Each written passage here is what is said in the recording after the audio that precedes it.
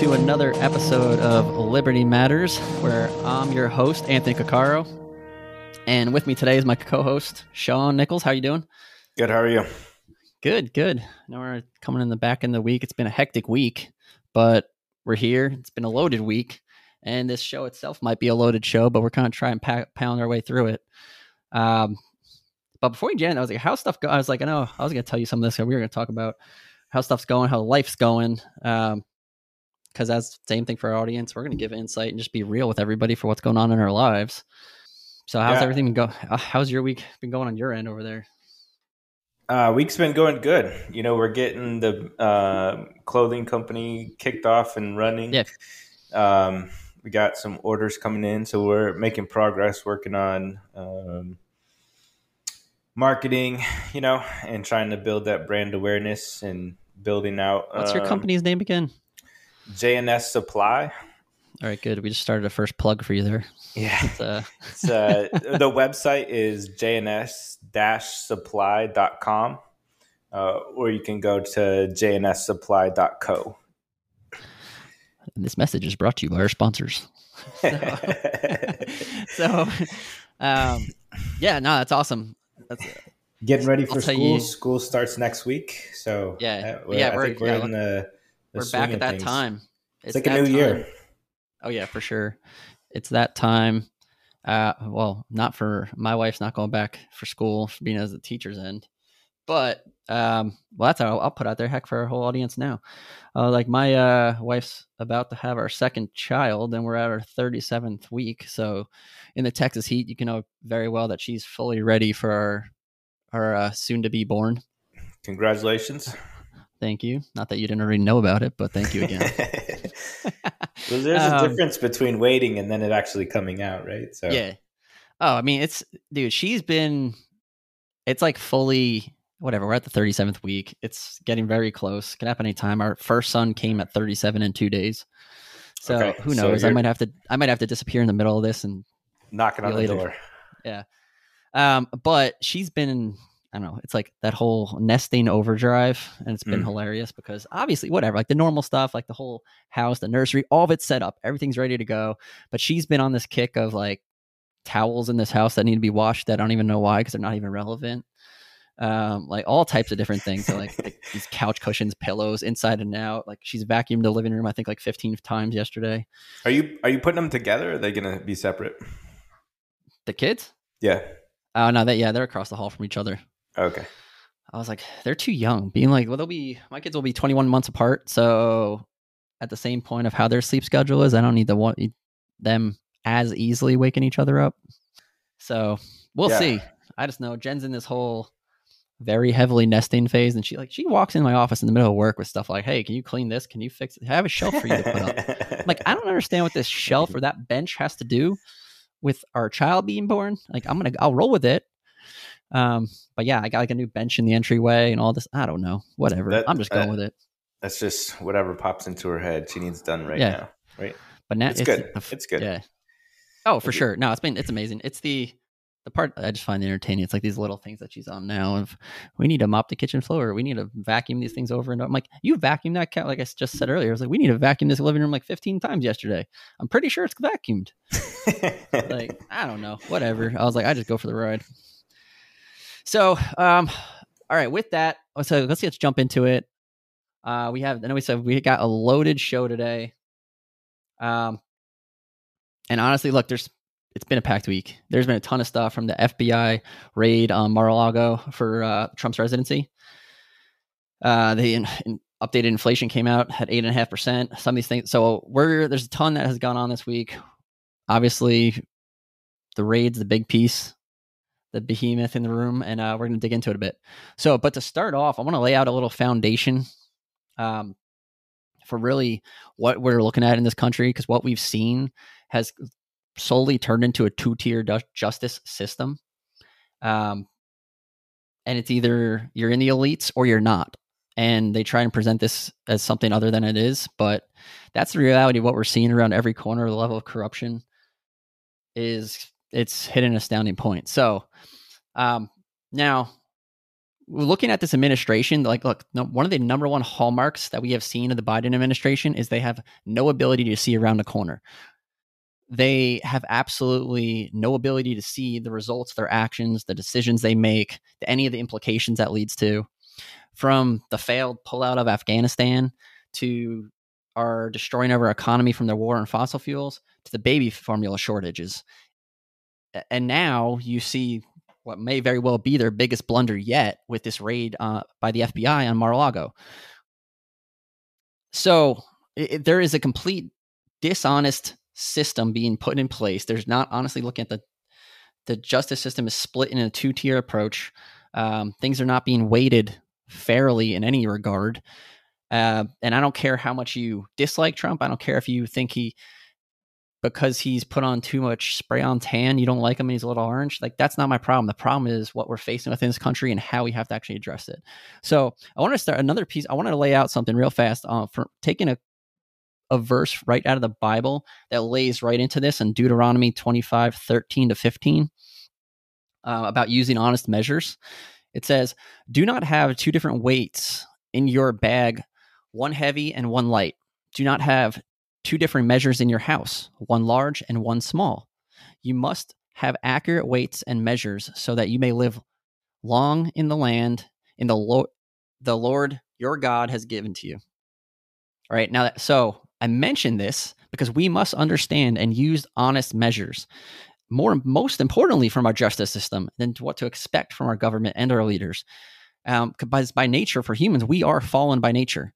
Like we said from the beginning of the show, we are going to continue to look at things through a conservative lens and a Christian worldview, right? That's going to be the implication. That's how we're going to see stuff. So we all need to understand that we are fallen by nature, and being fallen, we are tempted to use dishonest measures for what may be in our favor.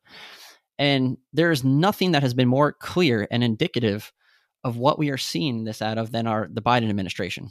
They have unjustly tipped the scale so unfair so far by using these extremely dishonest measures. They have created a two-tier justice system, the ones for the Democrats and the leftists, and basically one for everybody else.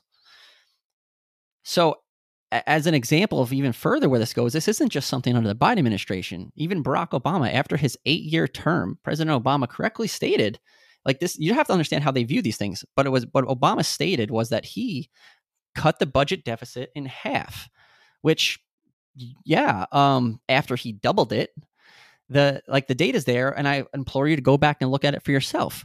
When he came into office, the budget was around $500 billion a year. He doubled it to $1 trillion. Then correctly, he reported that he cut it in half, back to $500 billion. That's an example right there. That is not an honest measure.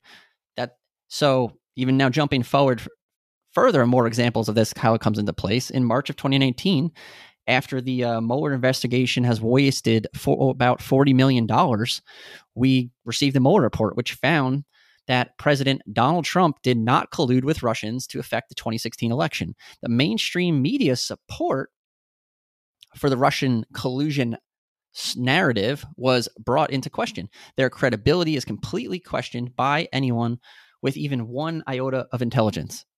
Was it ignorance? Was it malfeasance?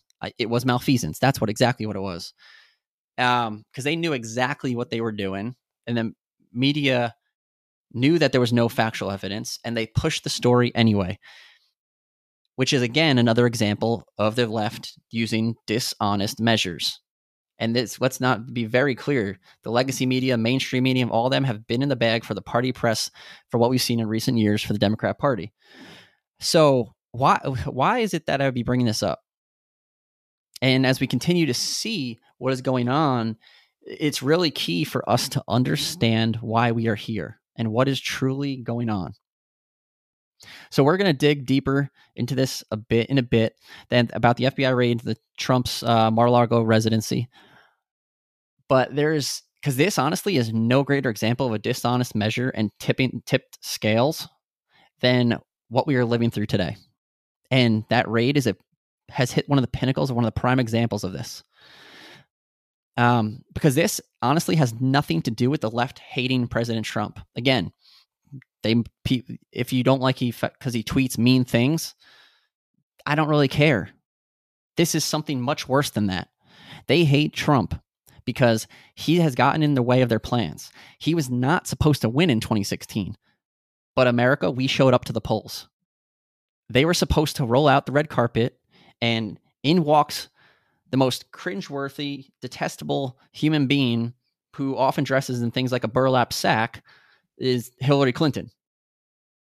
She was supposed to walk right into the presidency in 2016 and continue what Obama was doing, but Trump screwed that up. And when Trump came into office, one of the very first things he did, rightfully, was get us out of the Paris Climate Accords. Trump made us energy independent for the first time in U.S. history. All of this was everything that the left has been building up behind climate change, everything they have built up by attacking big oil and fought the war on fossil fuels. It was all thrown off the track when Trump became president. This was a plan that has been a long time in the making to control our lives, the financial system, the economy. And again, it was thrown off when President Trump took office.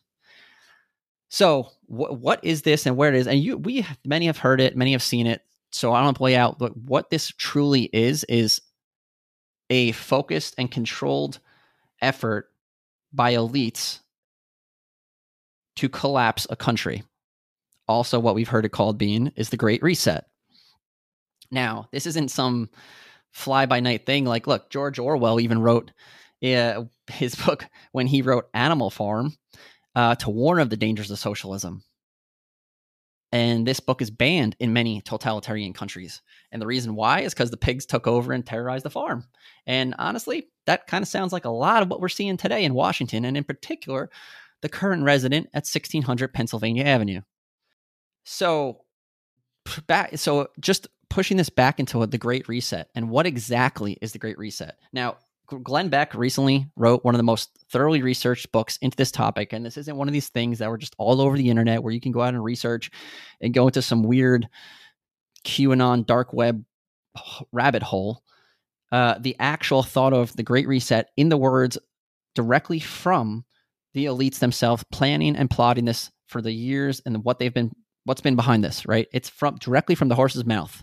So in the simplest terms, and look, it sounds like this giant international conspiracy, but the only problem is that it's true and happening before our eyes. So in the simplest terms, it is, as Glenn quotes, it is a highly influential movement among the world's elite to reset the global economy using the banks, government programs, and the environmental, social, and governance metrics. If they are successful and the Great Reset is finalized, it would put substantially more economic and social power in the hands of large corporations, international institutions, banks, and government officials, including Joe Biden, the United Nations, and many other members of the World Economic Forum. So further, it was Klaus Schwab who actually said, who is the executive chairman of the World Economic Forum. Klaus Schwab said this in June 3rd of 2020. Quote, to achieve a better outcome, the world must act jointly and swiftly to revamp all aspects of our societies and economies, from education to social contracts and working conditions. In short, we need a, quote, great reset, unquote, of capitalism. That was right from the words of the man himself, from Klaus Schwab, the guy who wrote the book on the Great Reset, a guy who literally further said that we're going to use COVID-19 as a perfect opportunity for a great reset. And ironically, that was in June 3rd of 2020 when he said this. Further, our wonderful climate envoy to the President Joe Biden himself, John Kerry, was even discussing the Great Reset at a November 2020 event hosted by the World Economic Forum. And he, quote, said, yes, it will happen, and it will happen with a greater speed and with greater intensity than a lot of people might imagine. Honestly, that couldn't be any more true for what is exactly we are seeing today.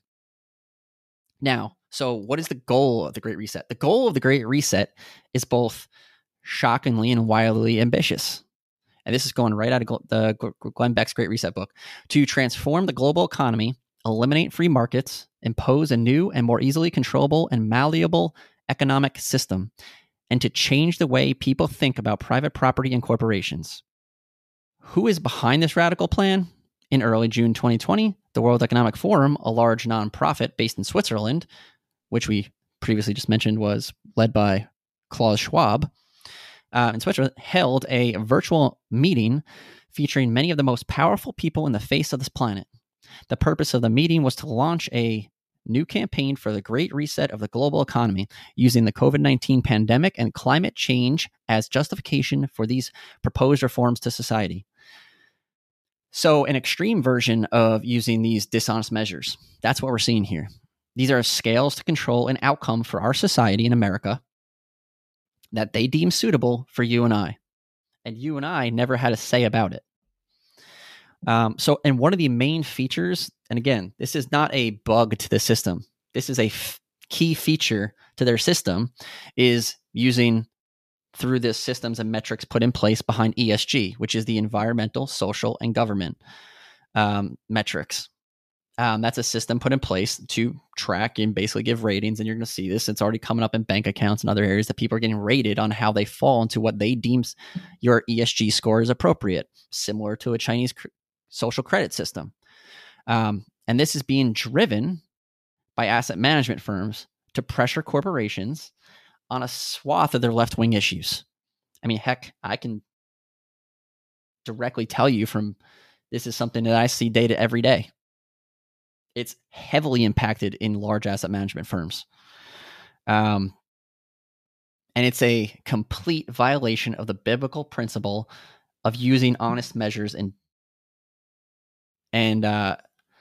So this is how we have to understand what we're viewing, what we're facing, and how we have to approach it. And honestly, one of the best things I've recently seen, and I've been watching this come up for a few weeks now, maybe months actually, because it was been being talked about for a while, that Vivek Ramaswamy was one of the co-founders to find Strive Asset Management, right? So they came forward and said, hey, we actually have a response on how to go after this, that we're going to go right after the money. Because that's the key. You have to choke off the money flow. So Vivek Ramaswamy, again, being the co-founder of the asset management firm Strive, has been all over this, and he's created the system. They just launched their first index fund, and its ID, it's what is it? DRLL, that you can find anywhere. It's not that you have to go into their brokerage platform. It's in every one of your brokerage platforms. But what it is let me see where I have it. There it is. Okay, so there was the head of corporate governance from Strive, was Jason Danoff, was explaining in this recent Breitbart article.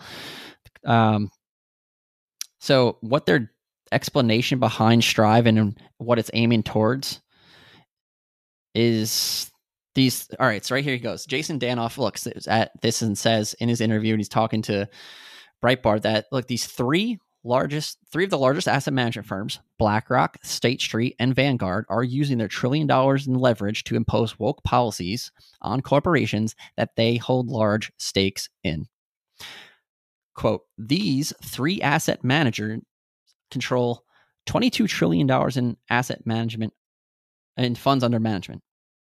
And so if you think about it, that's a greater than the GDP of the United States of America. And what do they do with that money? Well, they use their shareholder voting and their advocacy for their engagement with business to affect culture in a way that most Americans disagree with. They use that $22 trillion in assets because they are upstream from the American businesses and tell the American businesses exactly how to act. Danoff said, in a very large sense, he continues on, what your audience sees every day with bank actions by Bank of America debanking gun clients, or Nike pulling a Betsy Ross tribute shoe, or Chevron or Exxon, for example, canceling energy projects here in the United States and abroad. A lot of these times, you can actually point upstream to see that the largest shareholders of these companies are actually pressuring them to take their actions that are, again, going against the will of not only the everyday citizens, but often the folks who have their hard-earned money with BlackRock, State Street, and Vanguard.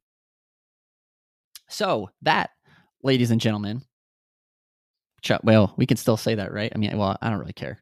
It's that, ladies and gentlemen, is why they continue to go after President Trump. And that is why they decided now, just before the midterms, would be a good time to go raid Mar-a-Lago. Sean, I know that was a bit of a loaded start, but we had to get it out there and try and set a foundation to lay it out. So, let's dig into a bit into the FBI raid or what do you think? Yeah, it's been a busy week with that raid. There's a lot to talk about, a lot that goes into what you were saying. I think, look, the FBI Mar-a-Lago raid for Trump is that's a huge attack, a political attack, right? That we don't see in a first world country. It's something that you hear about in Venezuela or Cuba, right? And in Russia. But this is an unprecedented event that no president in the history of the U.S. has ever been had a search warrant executed on them by any. Well, I shouldn't say that. I think the Watergate scandal might have been, but I don't even think Nixon was actually raided or had a search warrant on him, right? Through the whole Watergate scandal. So this is the first time that it was on the party, right? Yeah. No, it was exactly. It was on the party's property. And look, this is probably one of the most astounding things, and the level of hubris that they feel so comfortable to do this on a former president, not only 2 years removed from his presidency. That shows you the level of where they think they're at, their level of elitism, but also it shows you that the rats are scared. They show you why they have to react a certain way. I don't think this is going to be the last outrageous thing that we see coming up as we go into midterms. I think they're clawing and fighting. This is a perfect example of trying everything they can to stop the Republicans. But I think in the grander scheme of things, I think it backfired on them. I think that there's so much hypocrisy coming out of it. There's so much, I think the people who are independent, right, who are on the fence about voting Republican in the near term, I think this probably woke a lot of people up, and I think it shifted the country in a big way. I hopefully for the good, right? Hopefully we can win, but this was outrageous, and the way that they planned it, right? It was they went and talked to the Department of Justice. They went and found a judge in Florida that they knew was going to be against Trump. Reinhart, I think, was his name. So this was very well planned, but poorly executed. They wouldn't even let Trump's lawyers monitor the search, right? Which normally is allowed. So that's just that in itself is an overreach of power by the FBI, right? The FBI is getting out of control and has become a policing force for the Biden administration.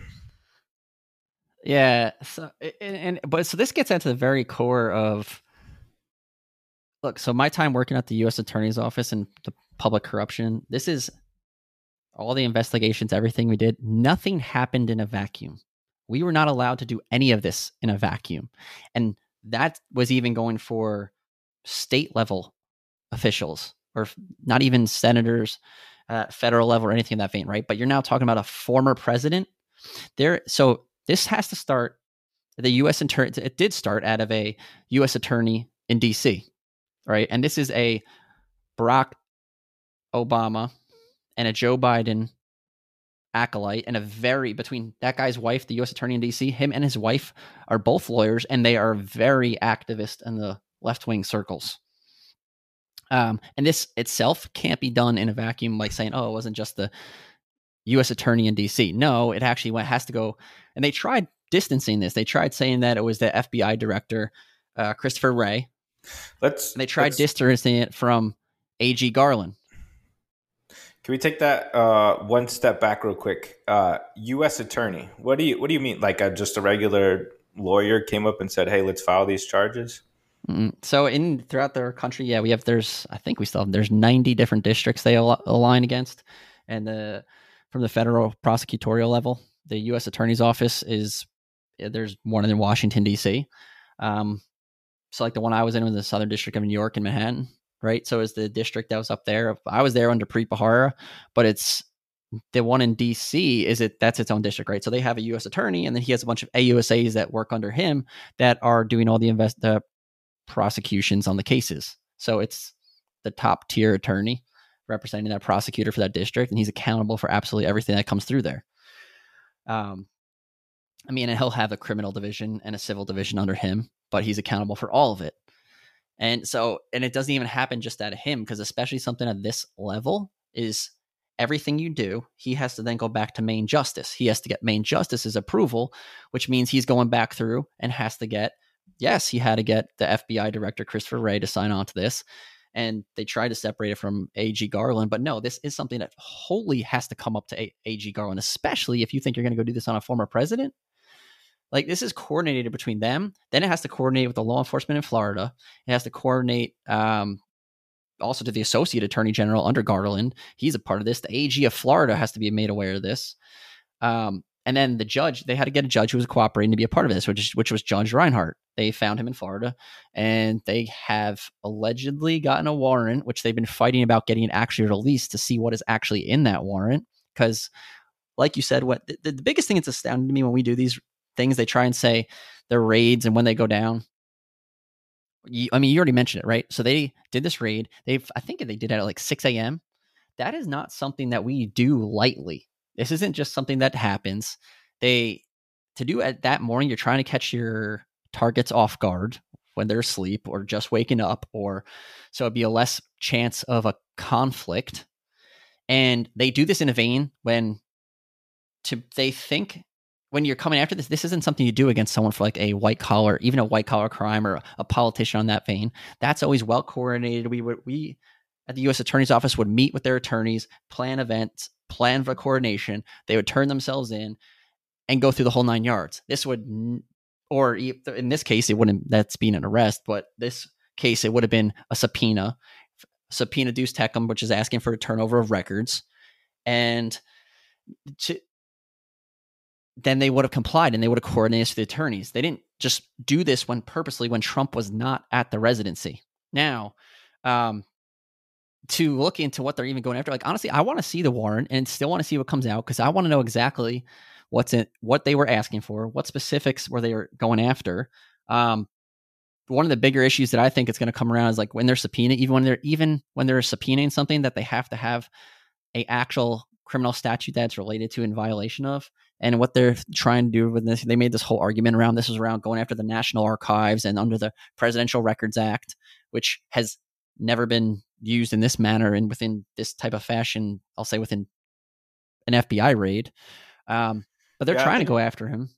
I think that's interesting that it's a National Archives is like the main thing that they're trying to use to target him with, right? Because it's not the first president that's taken documents or anything from their presidency with them, right? Like you got the Obama. Well, yeah, he got a library, didn't he? And well, so he was. So Obama. Oh, actually, let me just run down the thought of this. So yeah, to get down the thought of who they've previously done this and how they did not weaponize the FBI to go after them. It was Nixon, where they wanted to release his records and his tapes, and Nixon's under the Presidential Record Act, and they're trying to say they needed to get his stuff back. They didn't release it, and he didn't give anything back over until 2013. I'm sorry, Nixon definitely wasn't around in 2011. Lyndon B. Johnson, it was not until 2016 until they got his records that started turning over any presidential records that he still had in his property or premises, ownership, whatever.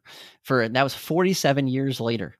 And to your point with Barack Obama took 39 million records, promising that he was going to digitize them for America. And to date, we haven't seen a single record. So he has 39 million records. We don't know what those records are. We don't know what's on them. We don't know what they're classified. We don't know what they are. And And yet, I mean, they're going after Trump right now, and there was this nonsense. They're trying to say that he had the nuclear code records and other stuff. I'm like, okay, well, do we know what Obama's records were? No idea. So there was no raid on any of that. And then you had Biden when he was vice president, who said he was going to release his records of stuff that he had 2 years after he left the VP. Well, he decided to run for president, and they changed the tune on that one and said, okay, well, we want to change it now. We're not going to release anything for until 2 years after he leaves public office.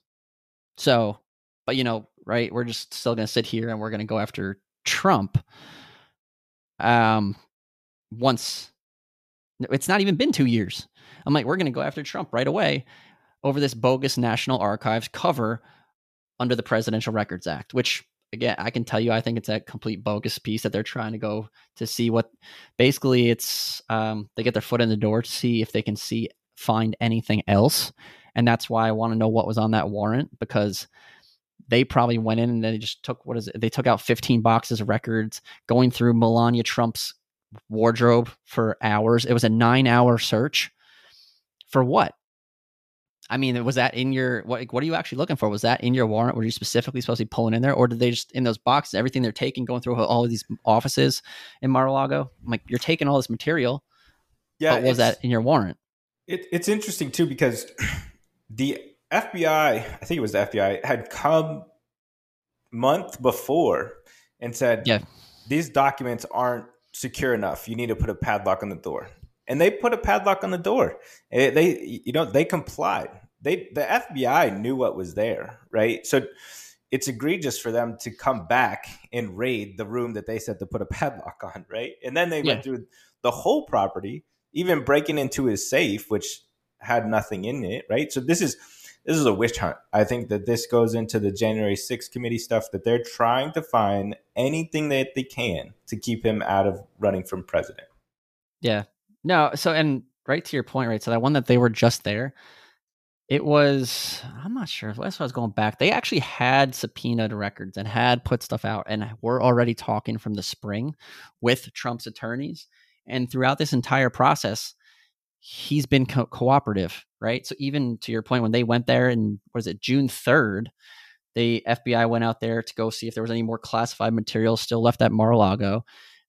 He came in to come, and he was actually apparently very cooperative, and they said that he was fully open, saying like, oh, take a look, get whatever you want, go see, check the records, do whatever you want. And then while they're there, and I don't know if it was at the June one or they came back again, but they came back and put a lock on the door saying, oh, this needed to be this had to be under better security if I have a different lock on its right. And that was the same one that came back and cut back later saying, oh, well, no, this wasn't secured the right way. I'm like, you guys just came a month ago. And it's been this entire time since this period in the spring where they started subpoena to Trump. He's been cooperating with his attorneys, and yet they're still trying to say, so and what point and why, my question comes up to is, was it that you needed to suddenly turn in a raid? And the questionable timing of this is when he is away being deposed before the New York Attorney General, Letitia James, for real estate dealings. So you knew when he was perfectly out of town, and that's when you wanted to go do this. And even when Judge Reinhart signed the warrant, you took several days after to then go do that. So you purposely timed it when Trump was not present. So I just see it as there's a massive level of prosecutorial misconduct, and how they're weaponizing this system, and a complete shift of the dishonest measure of scales and how they're going after this. I mean, let's look at this. What did we not use recently? Like, what did they not go after in this long list of things, right? So what did they, of what has not been targeted, has not been gone by the FBI, that they didn't go after and do a raid on? Hillary Clinton's server in Chappaqua, New York. And I could tell you, when I was at the U.S. Attorney's Office, they asked the certain heads of these certain units to come help coordinate some of the server assessment in the FBI, how they're going to come look at it for her on her Chappaqua server. And she was very controlling about any of that being allowed. And even further, it was what did they? So they found in the Hillary Clinton piece, she had phones and records that they used bleach bit to wipe the phones. And even I think what is it? Hillary Clinton was making that joke about that she didn't even know what wiping a phone meant. She played dumb, not knowing what it meant to wipe a phone. I'm like, honestly, no, we're not. No one is that dumb to think and believe what you're saying. Well, I mean, even further, she went on to destroying phones with hammers. I think she had like 14 or it was 11 phones and it was like some amount of like iPads. I think it was like 18 total devices that they destroyed with hammers. And it's not by accident that she's doing this. Or let's look at another one of this dishonest measures of tipping the scales. It was Lois Lerner, she's a former head from like the in the IRS who was targeting Tea Party conservatives, and she magically, when they finally kind of moved her out, well, I'll say before I say that part, it was so Barack Obama actually said back in February 2014 that the IRS scandal did not have even a, quote, smidgen of corruption. And the IRS later admitted that they lost, well, I should say originally, Lois Lerner claimed that the IRS lost 24,000 emails. And the IRS later admitted that her emails were never lost. They just didn't produce them. The FBI didn't raid her. The FBI didn't raid any on the IRS. They didn't go after any of that. Or what is about FBI Director James Comey around the Russia collusion Mueller investigation, where he took handwritten notes and then he leaked his interview notes over to his Columbia professor friend. Did the FBI raid then? No. So, yeah, I just think there's a huge part of this that comes back that what we're watching, what's the FBI doing, how corrupt they're operating. I mean, Sean, what's our list? Like of all the things that they've gone down so far and what they're targeting. I mean, we've seen the FBI go after what? Parents on school boards. Were obsessed with being a front runners of pushing the Russia collusion hoax, spying on Americans. They were sat here lying before the FISA court. Yeah, my favorite thing that the FBI is targeting now, well, I shouldn't say my favorite, but I say that sarcastically, symbols that are deemed... Or you mean the Betsy Ross flag? And yeah. So symbols that show domestic terrorism, with the Betsy Ross flag, the Don't Tread on Me, Gadsden, the Texas Come and Take It, right? Like pure patriotic symbols and such that symbols for freedom. Probably, I would say at least 50% of the FBI probably has, or police, right? Any patriotic person that served in the military has some type of one of those flags or symbols somewhere in their house, right? Like it's not, that to me is patriotism. Like that's the support for your country, and you should have that. And for the FBI to think that that's a domestic terrorism, that goes to show very much that it's the elite arm versus the people, and they're trying to do everything they can to stop people like us from putting this information out there and bringing awareness to it and showing the true problems that we're facing. Yeah, no, definitely. I mean, this is why we have to keep talking about these things, to be the awareness of it. I mean, I just like, even when you look at so Attorney General Merrick Garland, who's probably the single-handed one of the most corrupted attorney generals we've ever seen, and thank God, and I don't mean to use God's name in vain, I actually thank God that he did not sit on the Supreme Court, because he's proving every reason why he was never fit to be a Supreme Court justice. I mean, right now, what do we have? He's going after suing Republican state legislatures because they want to have stronger, firm, like election integrity, better laws around for their states to make sure their citizens' votes count and mean something. Or he's suing states over their states' rights for abortion. Yeah. Going after the Border Patrol agents. Oh yeah, with this whole, what was that, the whipping hoax that they want to spin that whole thing up. I mean, what they should go after the border is, why is the border wide open? I mean, we got opioids flowing over the border. We have drug cartels, terrorists, rapists, There's a massive amount of sex trafficking. The drug cartels now are making more money in human trafficking than they are from the drug trade. And we just want to pretend there's no issue there and just ignore it. I mean, this is all under the cover of law that they're committing all these egregious acts of corruption. That's what we're seeing at the FBI around everywhere they're going. How they're tipping the scales of justice, and as long as you are on their side, you can literally get away with absolutely anything. It doesn't matter if it's legal, it doesn't matter if it's ethical. Anything will go as long as you're on. Well, it's the what's it all the rules for thee and not for me, right? So yeah, you can even sleep with Chinese spies. What was that? Swalwell over in California. What is it? Fang Fang? Was that her name? I think so. Yeah. Yeah. You know, still with Fang Fang. Still on the intelligence committee. Yeah. Somehow that guy still is sitting on the intelligence committee. I mean, look, even just thinking from the inside of the intelligence, what does this do to our national security? When you're seeing this attack on our own nation, what do you think foreign nations see and look at us? We are giving everything to what foreign nations can and will and are using against us. And this is the whole part that we will be destroyed from within, because that's exactly what they're doing. And when we have an attorney general that's going down this path, you're only furthering levels of corruption as opposed to what you should be preventing them. And you're not following the law. You're following what you're politically is beneficial for you. And more for them, it's party over country. So whatever they can do to continue and maintain and grab more power. I mean, does this make us any different than from like we're looking in a third world? We have like a third world tin pot dictator leading this country at this point. Yeah, no, I think this is what was the top of the news or becoming big news the week before.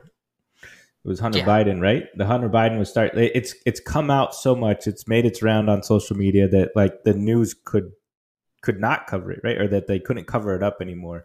So they had to start covering it. And as it started to gain momentum in the mainstream media, now we get a Trump raid and that distracts us. And now Hunter Biden's not being talked about anymore, right? And that goes into why there's pictures, videos of him with crack. Any other person would be arrested, right? Like people get arrested every day from egregious stuff that they post on social media, right? And so we have these videos and pictures coming out of Hunter Biden and of him smoking crack with crack, illegally having guns, and nothing is happening. No, they don't think that there's anything wrong. That they're forget whatever corrupt business dealings that he's done with Ukraine and China and the big guy. He should be arrested alone on drug charges, but nothing. Yeah, I mean, what for that handgun? I mean, this is also, I think, is very disturbing when you look at Joe Biden, right? So he is the president of the United States, and the situations that he put his son in, knowing that he has a drug problem, knowing he has all these issues, is that a loving father? I was like, or do you think that you're just pimping out your son to go try and make you money for your family business dealings? I mean, it's astounding, right? And I mean, the firearm, I think he just walked by and they found it in a random trash can. And they had the Secret Service go after to seize that trash can and quickly like lock it down and that whole thing. I'm like, the Secret Service doesn't naturally go after staying on top of those things. I mean, but here they are. I mean, like, just look at this. We need to be very careful. I'll say this from everybody on the right, because they're trying to flip the script. They're trying to make this into fit a narrative, a projection of what the problem is, what they're doing. They want to start to stoke flames, and they want to point on the right to say, oh, look, there's a violent response. At every means met and around every corner, that's a threshold we shouldn't cross, because now you're feeding into what they want and they will use it against. And that's what they want right now, that, oh, look, they can fit this narrative that, oh, look, the right is violent, and they can double down on the level of, I'll say, corruption and despotism and trying to control people's lives. And we must be cautious about how we're going down and approaching any of these situations in any of these scenarios and rallies, like anything that happens. We just be very cognizant of how we're approaching it and what we're saying. Yeah, a perfect example, right? You had the BLM riots. When that goes to their narrative, to their their level of destruction, no charges are pressed, and the vice president is bailing people out of jail, right, for criminal mischief. But if it's anything that supports America or goes against anything that they support, it's going to be a terribly rough road. But I think that we have to look at the light of things, and I think that unless you're just so far to the left that you think that Joe Biden is doing a great job in everything that's happening from a federal perspective, and even in some states like California, if you just think that that's the right direction that we should be going, I don't know what to say to that, right? Like, but to everybody else from the center to right, I think that I think we have hope, right? I think that people are starting to catch on, and I think that things are getting better, right? I think that, look, the mainstream media ratings are dropping. CNN's at like all-time lows. They tried to start a Plus app that just canned, right? People are starting to wake up. That like canned in like 6 weeks. Yeah. They barely lasted that. Yeah. So I think that that's a sign. People are starting to wake up. People are starting to see the hypocrisy. And I think that there might be a light at the tunnel. Now, the only thing that we can do to change that is to continue to voice it, continue to get out and vote, and ensure that not only that you vote, that the voting in your district is done honorably. So maybe do you have some positive wins for us? We'll say, one quick piece I was going to run through on that with a response to like, look, here's a good solid thing that I was reading in American Greatness on a solution. Now, to be very clear about this, again, because they try to spin everything we're saying these days, it's the FBI is wholly corrupted, and they need a cleaning house. Now, I am fully supportive of local law enforcement at every angle, right? But I am not ever going to be supportive of a corrupt law enforcement entity that is far overreaching their bounds of what their scope and what they're even supposed to be able to go after. And that's all we saw through all this stuff that we example, the things that we've talked about. This isn't happening in a vacuum, and it's happening all over, and it's a continuous process of what they're going after. So in the article by American Greatness, and it's what they call How Do We Get Rid of the FBI? So it's written by Adam Mill, and he looked the great synopsis, honestly, what they're supposed to do and how do we reform it. And just a couple highlights of how do we get after it is, number one, and how do we get rid of the FBI is we have to end their FBI's counterintelligence work, right? So they should not be doing anything in the counterintelligence space. The FBI has been ineffectively using the FISA court to catch real spies.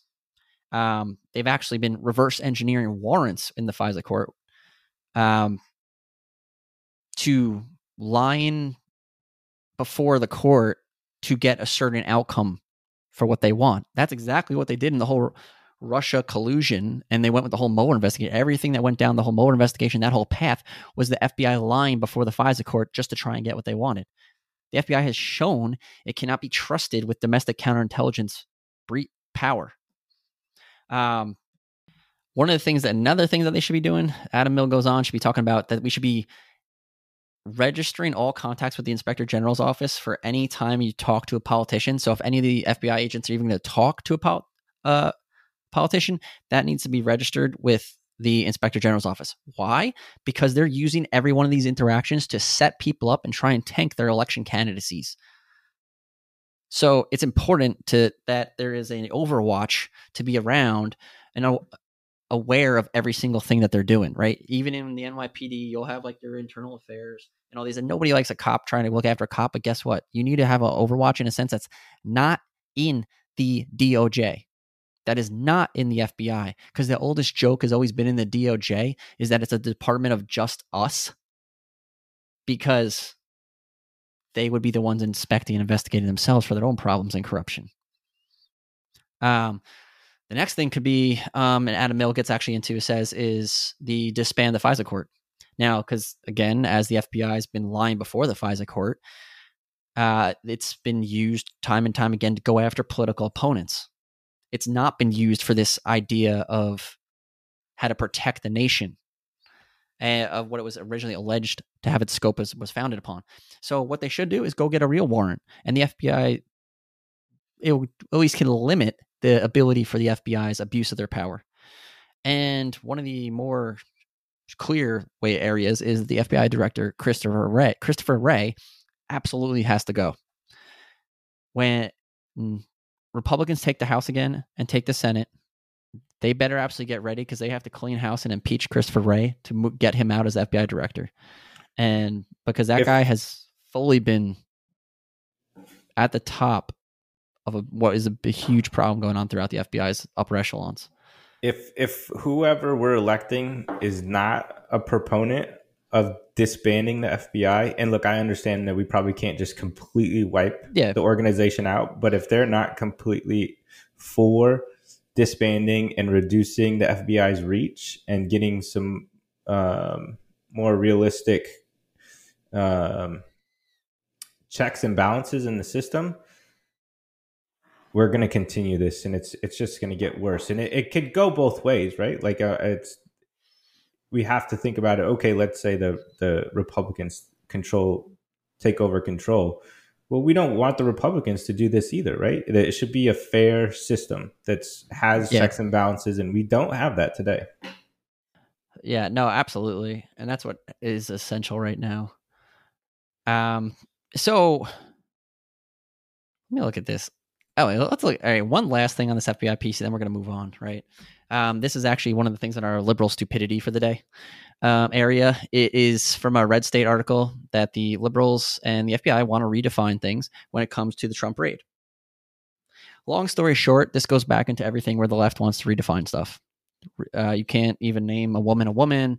And the list goes, there's a long list of this, right? And what they want to do in the FBI raid is never call it a raid. And I can tell you from working again at the U.S. Attorney's Office, I got a ton of buddies that are in the FBI, and there's not a single person who's ever been in something like this that ever says it wasn't called a raid. Because there's raid briefings, there's raid plannings. Everything you're doing is around what everyone's called a raid. But just like everything else, they want to redefine it, whether it's redefining a woman, redefining a raid, redefine the word recession. They continue to want to keep changing the language, and that's exactly why they want to change the script and just say that this was a lawful search pursuant to a warrant, and then don't call it a raid. It's absolutely astounding. That's how much they want to flip the script on it. I'm sorry. Americans are not that dumb, and they could see right through this. A raid is a raid. So, all right. So shifting gears a little bit, just one quick thing I just want to run through is a quick update. And I know we mentioned this. The inflation report came out on Wednesday. There's a brief update on this. Our July has inflation year over year annual is now went from 9.1% to 8.5%. I thought we had zero inflation. That's because you can't do math, sir. You got to do Joe Biden math. So this is exactly what we talked about last time. Is Joe Biden is going to celebrate this no matter what happens. They cause the problem, bring anything down, and they try to celebrate it. This is exactly what we said. So right to your point, yeah, Sean. All right, let me explain Joe Biden's math and what he's trying to do here. Again, this is a very prime example for the theme throughout our show, the using dishonest measures of our justice system, and just the dishonest measures theme, right? What he's doing here in an economic perspective is trying to flip a script that when this inflation number in CPI is always talked about, it's talked about in a way of annualized inflation. So 8.5 annualized from 8.5 last year, July, to 8.5 July this year. It's risen from last July to now 8.5% is what they're claiming. The price of something you bought last year to now, it costs 8.5% more. However, what he is doing, he's trying to use a month over month number. He's not using what everyone else in the world does. Just like they try to redefine recession, he's trying to redefine right before our eyes the measurement of CPI. And he's also doing this all right, here it is, Sean, to do the mental jujitsu for Joe Biden math. it is what he had to do to come up with that is not only just do the month over month, because that didn't get him fully the way there to say the word zero. It's the month over month change on inflation, but you have to go to the core CPI, which is even less. Like I think our actual core, so CPI itself right now is 8.5. Core CPI was in 5% and some change. But core CPI, the difference is they take out food prices and energy costs. Pretty much everything that primarily runs your life. Energy is the backbone to running our economy. So they take all those costs out of it. And so you get a core CPI, and it sounds lower, so they can manipulate and play games with this. So in his month over month version, he goes to CPI, and then he goes back to the core CPI of month over month to say zero. It's absolutely bogus, and it's a manipulative way to try and skew this idea and be very dishonest measures to make a story and an image of what they want to tell you to try and sell, that they did something to bring it down when they broke it up. They brought it up, and now they're trying to say they're the ones that you need to celebrate us and pat us on the back that we brought it down. It's just like we're not in a recession, right? Yeah, well, that's the true definition, or the technical definition, is not 2 quarters of negative GDP growth, right? That's not a contraction. That's the it's too complicated for you to understand. But we're not in a recession, even though everybody knows that we are in a recession. Magically, our recession ended because of this inflation thing, right? Zero inflation. We're not in a recession. Yeah, well, and that's the exact point. They're trying to celebrate everything and look at everything they're doing, because they're trying to change the script and celebrate all this nonsense by lying to you and hope you're not smart enough to figure it out. But I believe, America, that we are a lot smarter than this and can see right through it. Now, just one real quick thing to lay out. So what people don't exactly may get confused about when they think about CPI, we talk about inflation. When I say it's 8.5%, it's not just this idea of 8.5%. You got to realize the base standard for economic growth is 2% growth. So every year you're expecting the cost of your goods are going to cost 2% higher, and it increases over time. So prices are always going up. So last July, and we think that that's right? Like that's kind of been the norm or the standard, I think, for the last probably 40 years now.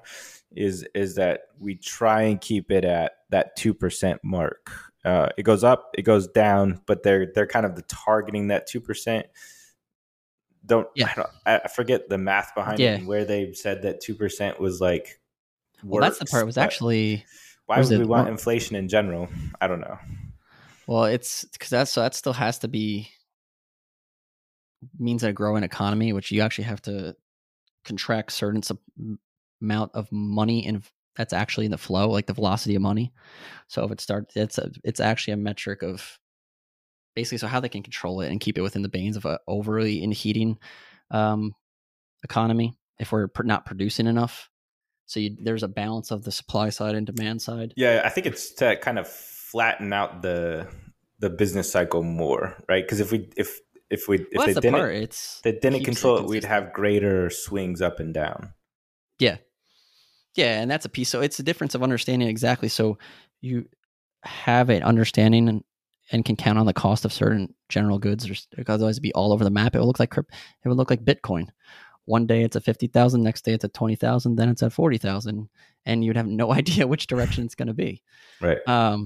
But so like this example, I just want to say with like just to understand inflation and CPI, they're last July, it was a 5.4% CPI. Now is 8.5%. And this doesn't mean that there was a 3.1% difference. That doesn't mean we just had a 3.1% difference, which I'm surprised they didn't try and play that as some nonsense version of look how great we are. Now I say, just to give an example, what this really means is, so let's say for in 2020, you bought something that was $100. July of 2021, that now cost you $105.40. With the 5.4% CPI. Now in July of 2022, there's 8.5%. So you take that 105.40 and you have to add 8.5% more. So now in July of 2022, that same good that you bought in 2020 now costs you $114.35.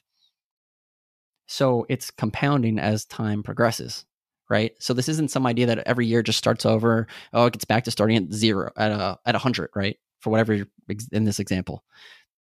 So that's just I want to put out there. It's a simple understanding to lay out what CPI is and how we look at it, and just to think through as we're hearing what they're saying and how trying to manipulate the numbers. Because they again use dishonest measures of how they present things to us.